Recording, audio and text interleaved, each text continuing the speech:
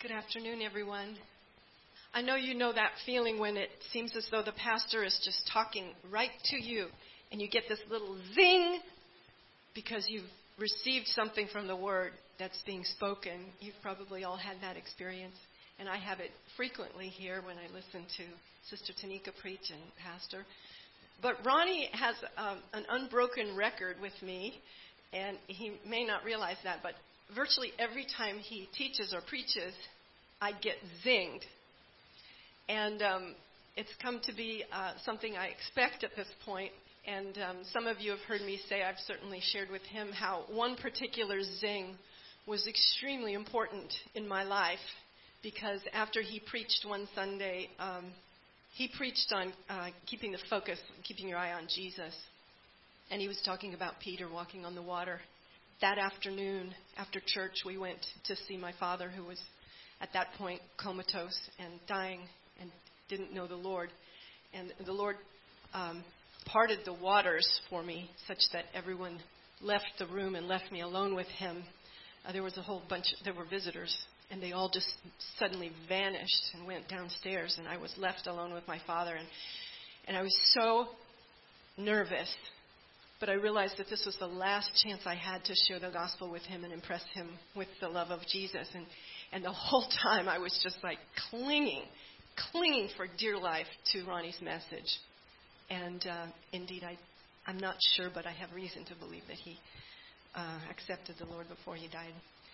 I won't know till glory, but I've always been really grateful for that. So when Brother Ronnie, a few weeks back when I was leading worship, I talked about Jehovah Jireh because we were singing Because of Who You Are. And that song has a refrain that speaks of Jehovah Jireh. And I talked about how God provides. That's what Jehovah Jireh means. God provides. And he took an interest in that. You probably remember that you did. So I decided that that's what my message is going to be about today. And I dedicate it to my dear brother Ronnie. So for all the way that the Holy Spirit has used you in my life, I pray he uses me for you. But, it's for you too. There's a lot of people in here today with special needs, health needs having to do with grief and loss, challenges in career, lots of stuff going on in this room today. I know that. So I only just always, when I begin to prepare a teaching for you, I specifically pray that, because I don't know what you guys need to hear, but I know he knows what you need to hear, that he would give me that message that's for you. So I'm going to proceed on the assumption that he's answered that prayer today. And whoever has the cell phone, good time to remind everybody to silence your phones. Not that I mind the sound or anything. So God who provides, Jehovah Jireh, what does this name teach us and tell us about the character of God? And because we're all seeking some knowledge about how God has something for us personally, what does Jehovah Jireh mean for us personally? And if you're thinking that I might talk about material provision and having enough money, I'm sorry to disappoint you, but that's not what we're going to talk about today. We're going to talk about a different kind of provision, and it's way better. It's way better. And it might actually include financial, but that's not where we're going. So let's first go to Merriam-Webster, my favorite dictionary. Provision is the state of being prepared beforehand. A measure taken beforehand to deal with a need. I'm going to say that again. Provision is the state of being prepared beforehand, a measure taken beforehand to deal with a need. And the word provide comes from the Latin. This is as far as we're going to go with our word roots today. The Latin is providere. And pro means forward. And videre means to see. So my title for today's message is Seeing Forward. Seeing forward.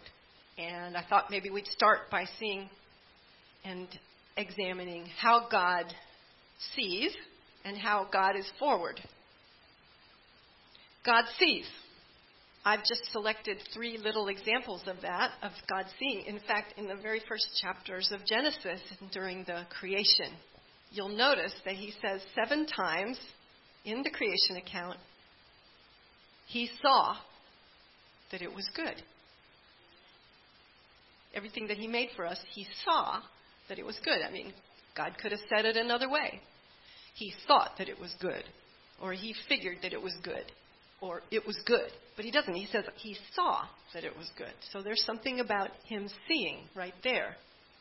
Another example comes shortly thereafter in the story of Avram, who later becomes Abraham, and his wife Sarai, who later becomes Sarah. So before their name changes, they've been given a promise by God that they're going to have a promised son who's going to be the seed through which the whole world will be blessed. But they're waiting and nothing's happening. So Sarai suggests to her husband that she go in and take her Egyptian maid Hagar. And as soon as Hagar conceives and becomes pregnant, Sarai starts to resent her and treat her poorly. So Hagar flees from a spring of water, dejected, alone, rejected, isolated. And what happens? She has an encounter with God. And God takes care of her, gives her water, and gives her a promise that she too will have a son through whom there will be many descendants, and there will be blessing in that. Here's what we read in that passage. Then she called the name of the Lord who spoke to her, "You are a God who sees." For she said, "Have I even remained alive here after seeing him?" So not only did she see him, but he saw her. So she names that well there. She says, therefore the well was called Be'er Lahai Roi. Be'er means well. Roi means sees me. And Lahai means the living one. So she called the place the well of the living one who sees me. Pretty cool.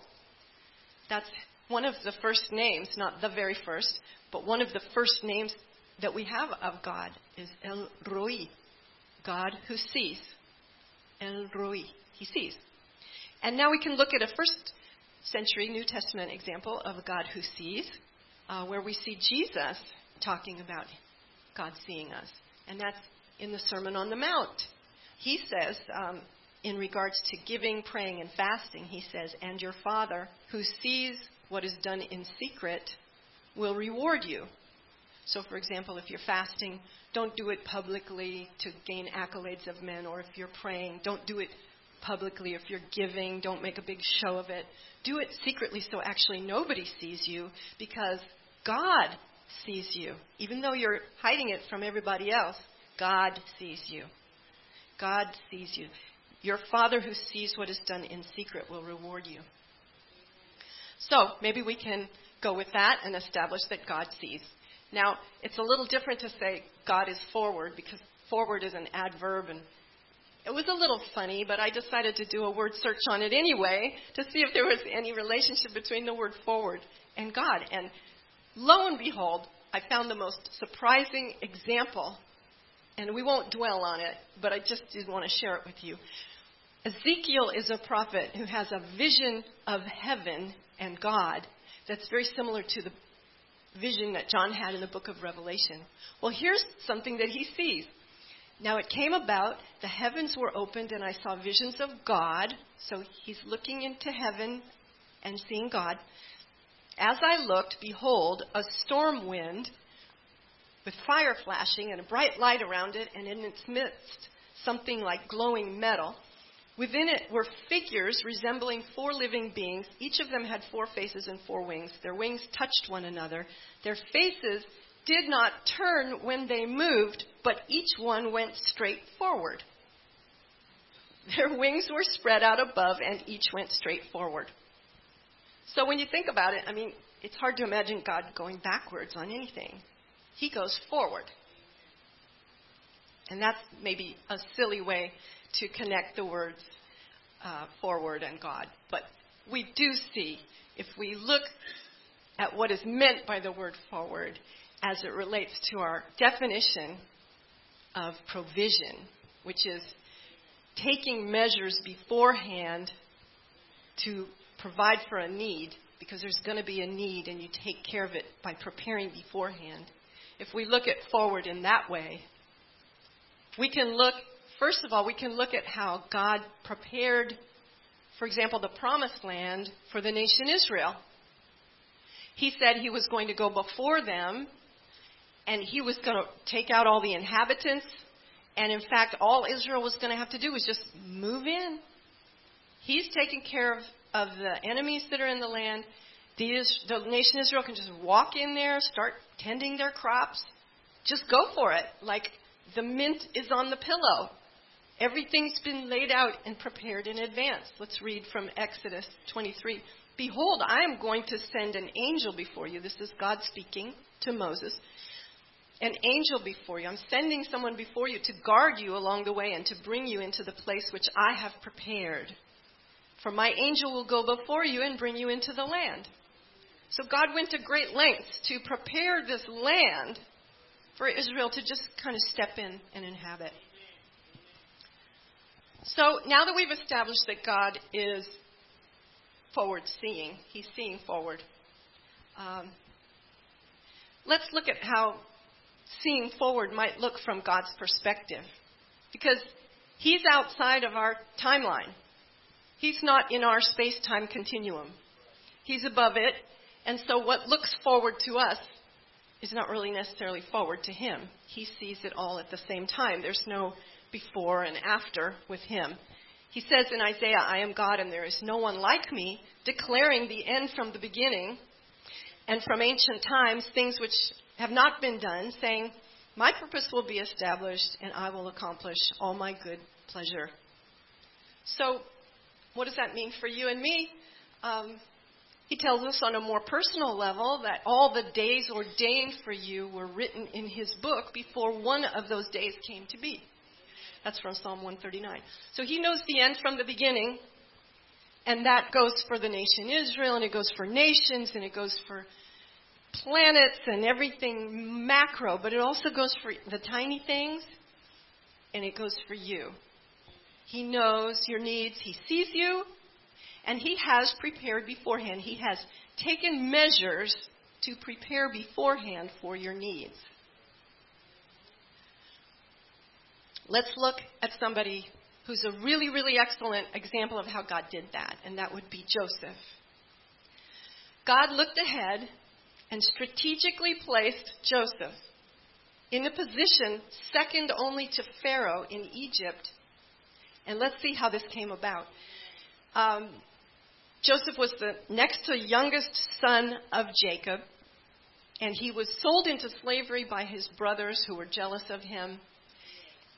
And he was brought into Egypt, and he had every kind of trial hurled at him, from imprisonment and slavery to false accusations that he molested Potiphar's wife, imprisonment, every kind of challenge, and being forgotten in there. So he was in prison for many, many, many years.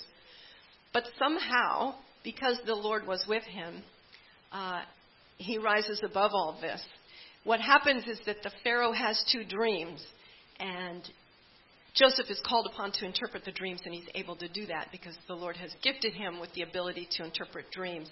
And he can tell from the dreams, what the dreams are saying is that there's going to be 7 years of abundant crop, followed by 7 years of famine. So he's able to advise the Pharaoh and say, well, you know, what you really ought to do is collect and store away crops from the good years so you can have them against the lean years. Now, he's already taking measures beforehand to make sure that a need is cared for. Joseph's already doing that. But the Pharaoh decides, well, that Joseph himself should be the one who's in charge of making this a reality. So he gives him leadership, second only to Pharaoh in authority in Egypt. And here's the amazing thing. During those famine years, so we have those 7 years of abundance, and now we're into the famine years, his family, the brothers and his father Jacob, are starting to suffer from the famine. And they hear that there's some stuff to be bought down in Egypt, so they head on down there to see if they can get some food. And I'm going to read you this part from Genesis 45. I've abridged it, which is why I'm not putting it on the board. But essentially, when Joseph's brothers come down there, you may already know this story, they don't recognize him because he looks like an Egyptian. He no longer looks like an Israelite. He looks like an Egyptian. And they don't know who they're talking to, but he recognizes them. And finally he reveals to his brothers that it's him and that he forgives them. And here's what he says about that.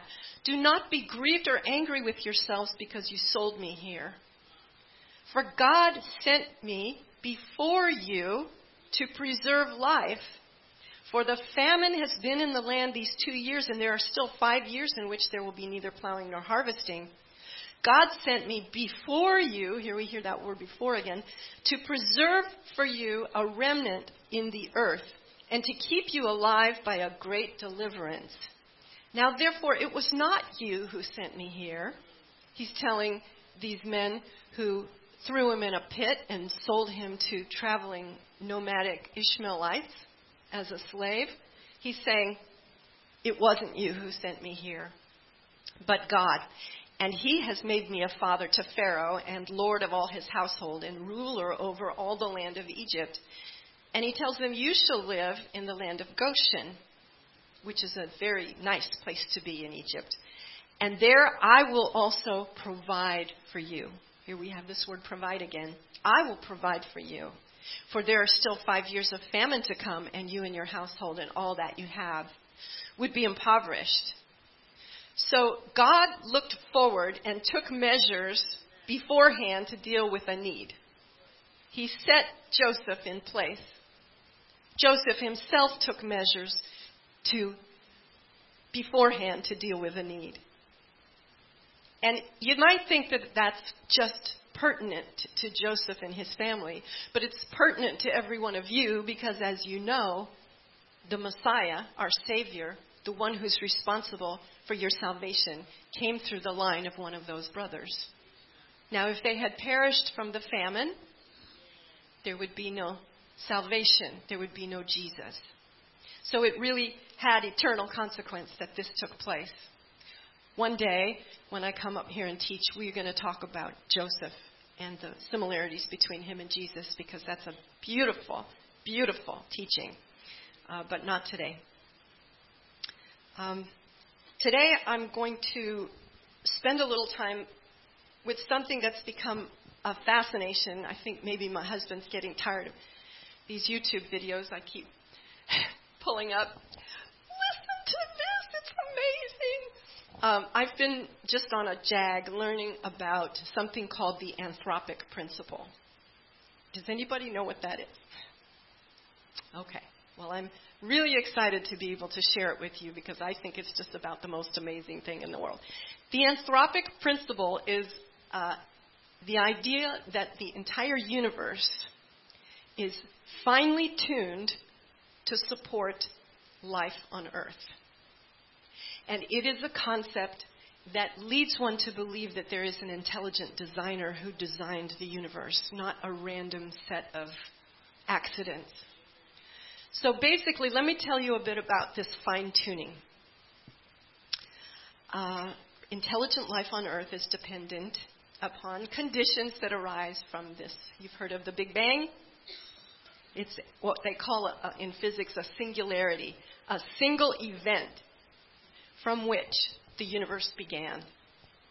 And it started, the whole universe started in a tiny little smaller than an atom with this incredible density that exploded out and is even currently and continually expanding. So we have an expanding universe, which already tells physicists that there was a beginning. So here's the thing. There's all these variables that are constants. They include, for example, gravity, the rate of expansion from that singularity. What else? The mass and energy of the universe, the dark matter of the universe, there's 850 variables. And if any one of them was off by a mere hair's breadth, life on Earth would not be possible. So I'm just going to give you an example. 2 examples. If the gravity constant, which is a mathematical formula for what gravity is, which I don't know what that is, but anyway, believe me, it's some mathematical formula.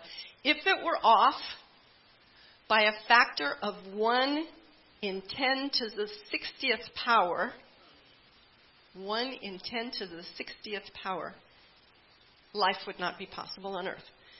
Now, in case you don't know how much 1 to the, or 10 to the 60th power is, it's roughly the number of seconds that have passed since time began. So, there's one chance in 10 to the 60th power that if gravity were off by that small amount, we couldn't have life on Earth. Another example would be the rate of expansion of the universe. If it were off by 1 part in 10 to the 120th power, life would not be sustainable on Earth. So, with these 850 constants and characteristics of the universe, laws of physics, the chances that there would be life on Earth and that things would be as they are is 1 in 10 to the 1050th power. That blows my mind. It blows everybody's mind. And even the atheists. So the atheist physicist, Sir Fred Hoyle, he doesn't believe in God. And of course, you can imagine that the atheist scientists are very, very interested in shooting down anything that points to an intelligent designer. That's really what they're aiming at. But this atheist scientist said this: a common sense interpretation of the facts suggests that a super intellect has monkeyed with physics, as well as with chemistry and biology, and that there are no blind forces worth speaking about in nature. The numbers one calculates from the facts seem to me so overwhelming as to put this conclusion almost beyond question. So, this takes the whole issue of taking measures beforehand to deal with a need, which is our definition of provision, to a whole nother level. We're seeing that there is an intelligent designer, we call him God, who has gone to astronomical lengths to create a universe that if one little piece was off by that tiny little amount which I told you, life would not be possible on Earth. In other words, the entire universe exists to support us. And he prepared that beforehand. He laid it in place. When you read the creation accounts in the book of Genesis and the creation accounts that were written even before Genesis in the book of Job, where there's like 4 chapters that talk about creation in great detail, you see that this intelligent designer went to a great deal of trouble to lay things in place so that we could live. Now, I'm sure that every single one of you in here can think of an example of when something seems to have been supernaturally laid into place for you to just show up and be blessed in some way. Some so-called accident of nature or accident of coincidence or synchronistic event that just seemed to happen for your benefit. I have a memory that sticks in my mind. And it seems small, but yet not so small. Again, it goes back to my father. So we both lived in San Francisco at this time, and I went to visit him, and we hung out, and for some reason, I don't remember why, I left my house key on his kitchen table. And then I said goodbye, forgot my key, and I went and did some errands. And when I got home, to my surprise, there was my dad sitting in front of my house. He had my key. Because he said to himself, when she gets home, she's not going to be able to get in her house. So I'm going to take her key and I'm going to meet her at her house. And he sat there and waited for me with my key. Now that's a good daddy. And that's a very small example. But it really speaks to me because it touched my heart. I remember it now. This must have been 30 years ago. I remember it because it was sweet. And it was taking measures beforehand to deal with a need. It was a provision. It was an act of generosity. And it really does speak to the nature of God in your lives, in our lives, individually and collectively. Now, it's one thing to say that God made provision and created the universe so that we could live here. And science seems to prove that irrefutably, that there was an intelligent designer who went to a great deal of trouble to make sure that the mint was on the pillow for us. I just keep thinking of, I've never been on a cruise before, but I kind of feel like it's sort of like being on a cruise. You know, you walk in, you're going to live here for a little while. And there's the mint on the pillow, or maybe not, or whatever. Oh, and by the way, there's 24-hour prawns at the prawn bar. And if you should feel like a swim, there's a swim for you. Anticipating every need. That's also a good sign, I'm just thinking, when you walk into a business. A good business anticipates your need. I didn't even know I needed that until you told me. Of course I need that. Anticipating a need. And that's what God did. Now, did He do that just so we could live on earth? That's the next question. Did He do that just so we could live? Because you know what? We're living in sin. Did He do that, all that work, so that we could live in sin? Well, we have reason to believe that not only did He set up the entire universe so that we could live, but He set up the entire universe so that we could live and be redeemed. We read in 1 Peter, "You were not redeemed with perishable things like silver or gold, but with precious blood, the blood of Christ. For He was foreknown before the foundation of the world, but has appeared in these last times for the sake of you, who through Him are believers in God, who raised Him from the dead and gave Him glory, so that your faith and hope are in God." He established the plan of redemption before He even put us here. He already established His plan of redemption.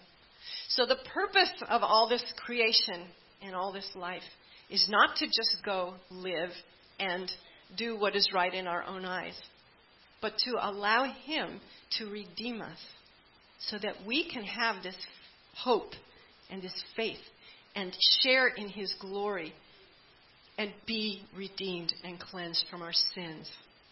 That is part of the creation plan. That is part of what He has taken measures beforehand to deal with a need. Our need is our sin. And that brings us back to our starting point of Jehovah Jireh. So we have one more Bible story to look at before we draw this to a close. And that is the one that from which Jehovah Jireh actually comes, which is Genesis 22. And that's, if you're interested in what would be called the key verse of this teaching, this is it. So Abraham is asked to sacrifice his son Isaac. And in this story in Genesis 22, we have a teaching illustration of God seeing forward. let's talk just for 1 second. I'm just going to read you Romans 15:4 because we know that we can learn from this illustration from this, where it says, the Apostle Paul said, whatever was written in earlier times was written for our instruction, so that through perseverance and the encouragement of the Scriptures, we might have hope. So this story, and all of Old Testament Bible stories, are for the purpose of giving us hope and encouragement. So we're going to look now at Abraham.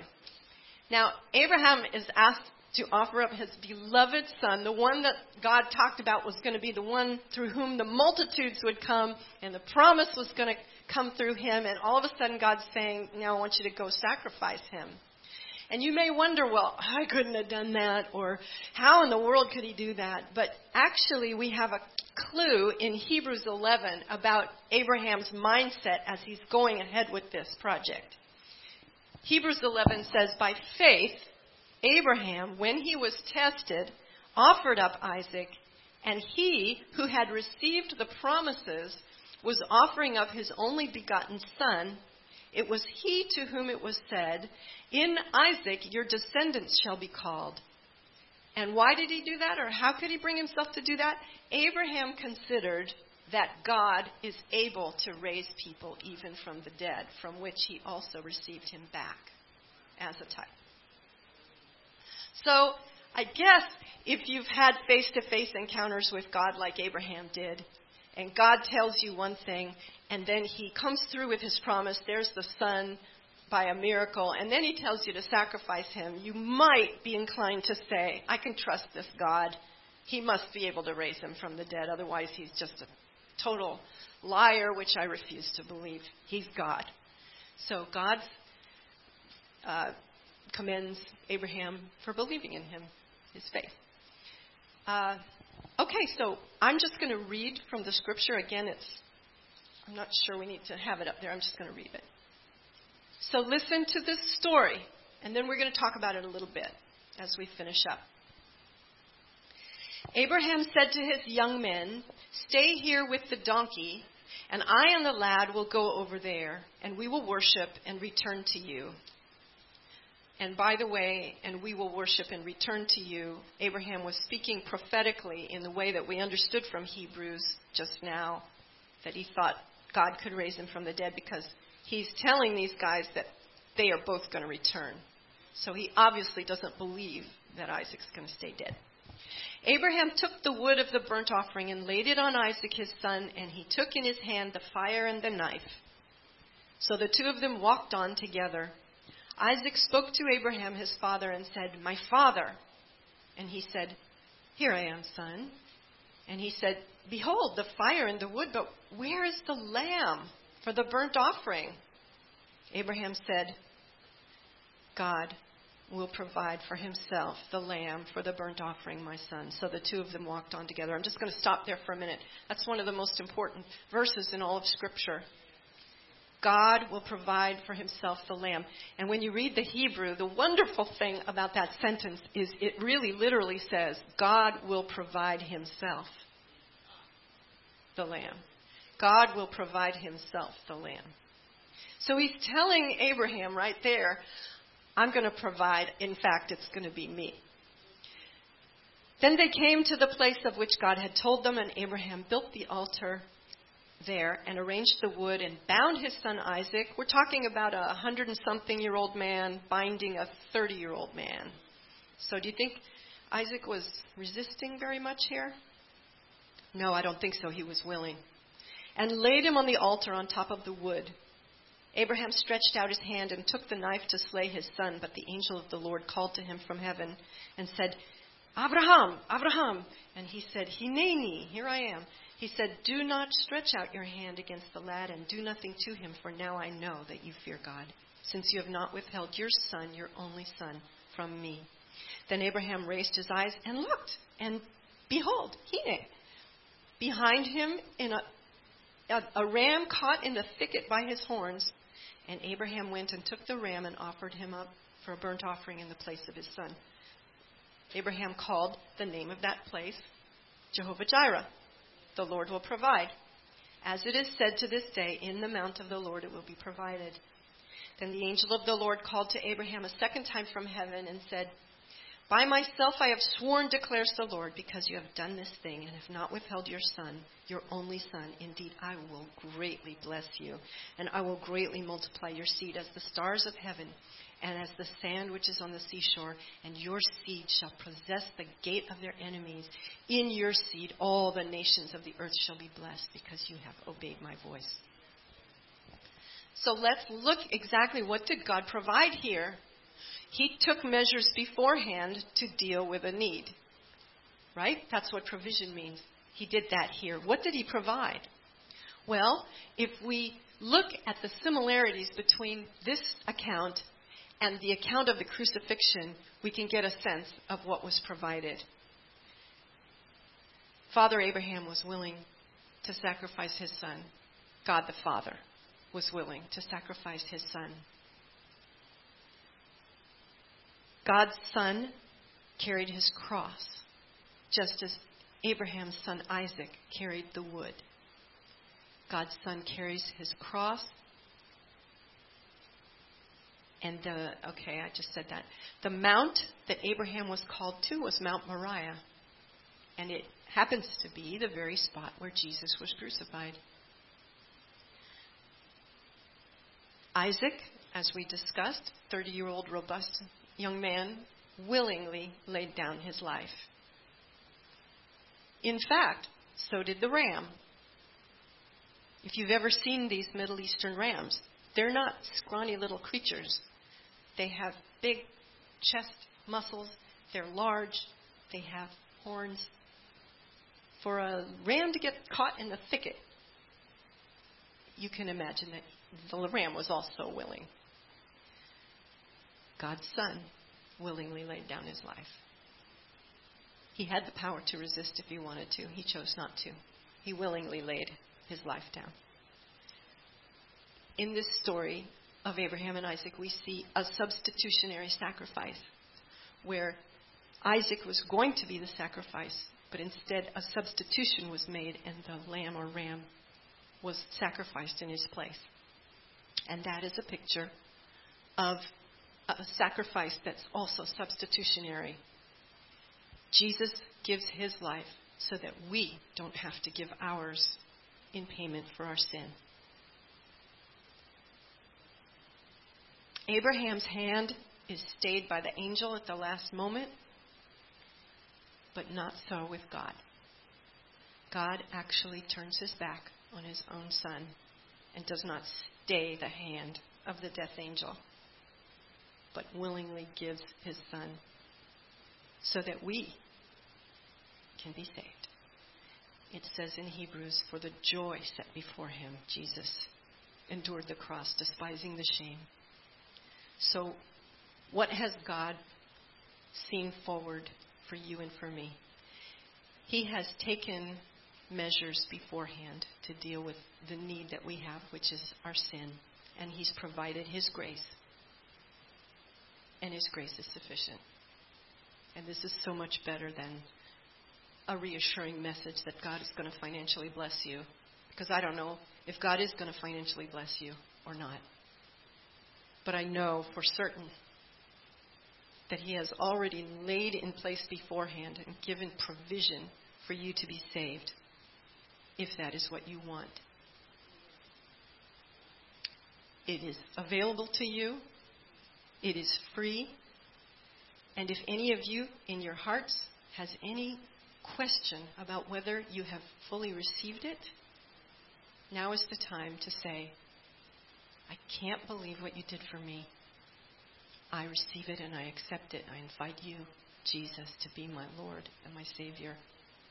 You see, the atheists, when they teach Darwinism and evolution, they are teaching a view of creation which states that you are an accident, you are a result of random mutations that have no meaning whatsoever. And they will be the ones that you will be likely to hear these words. In all the huge vastness of the universe, I am just a mere speck. I am just nothing. In fact, the earth is just nothing. That's the way they see the world because of the way they've been taught. And guess what? We were all taught that in school. So is it any surprise that this culture doesn't think much of itself? But Christians have a different worldview, which is now beginning to be substantiated by scientific discovery of the last 5 or 10 years, having to do with the astrophysics of the universe. In fact, it's beginning to look like the entire universe was placed in position exactly for us to be saved. Not just to live, but to be saved. That's the extent of God's love for us. So I know that's a lot to think about, but I did want to just end with one tiny little dessert, because now you've had dinner, or lunch, I should say. So, do I have time for dessert? Okay, here's dessert. When you see the word prepare beforehand, and you think about provision, you can't help but go to the 14th chapter of John. So I'm just going to finish by reading verses 1 through 6. Do not let your heart be troubled. Believe in God. Believe also in me. In my Father's house are many mansions. If it were not so, I would have told you. For I go to prepare a place for you. If I go and prepare a place for you, I will come again and receive you to myself, that where I am, there you may also be. And you know the way where I'm going. Thomas said to him, Lord, we don't know where you're going. How do we know the way? Jesus said to him, I am the way and the truth and the life. No one comes to the Father but through me.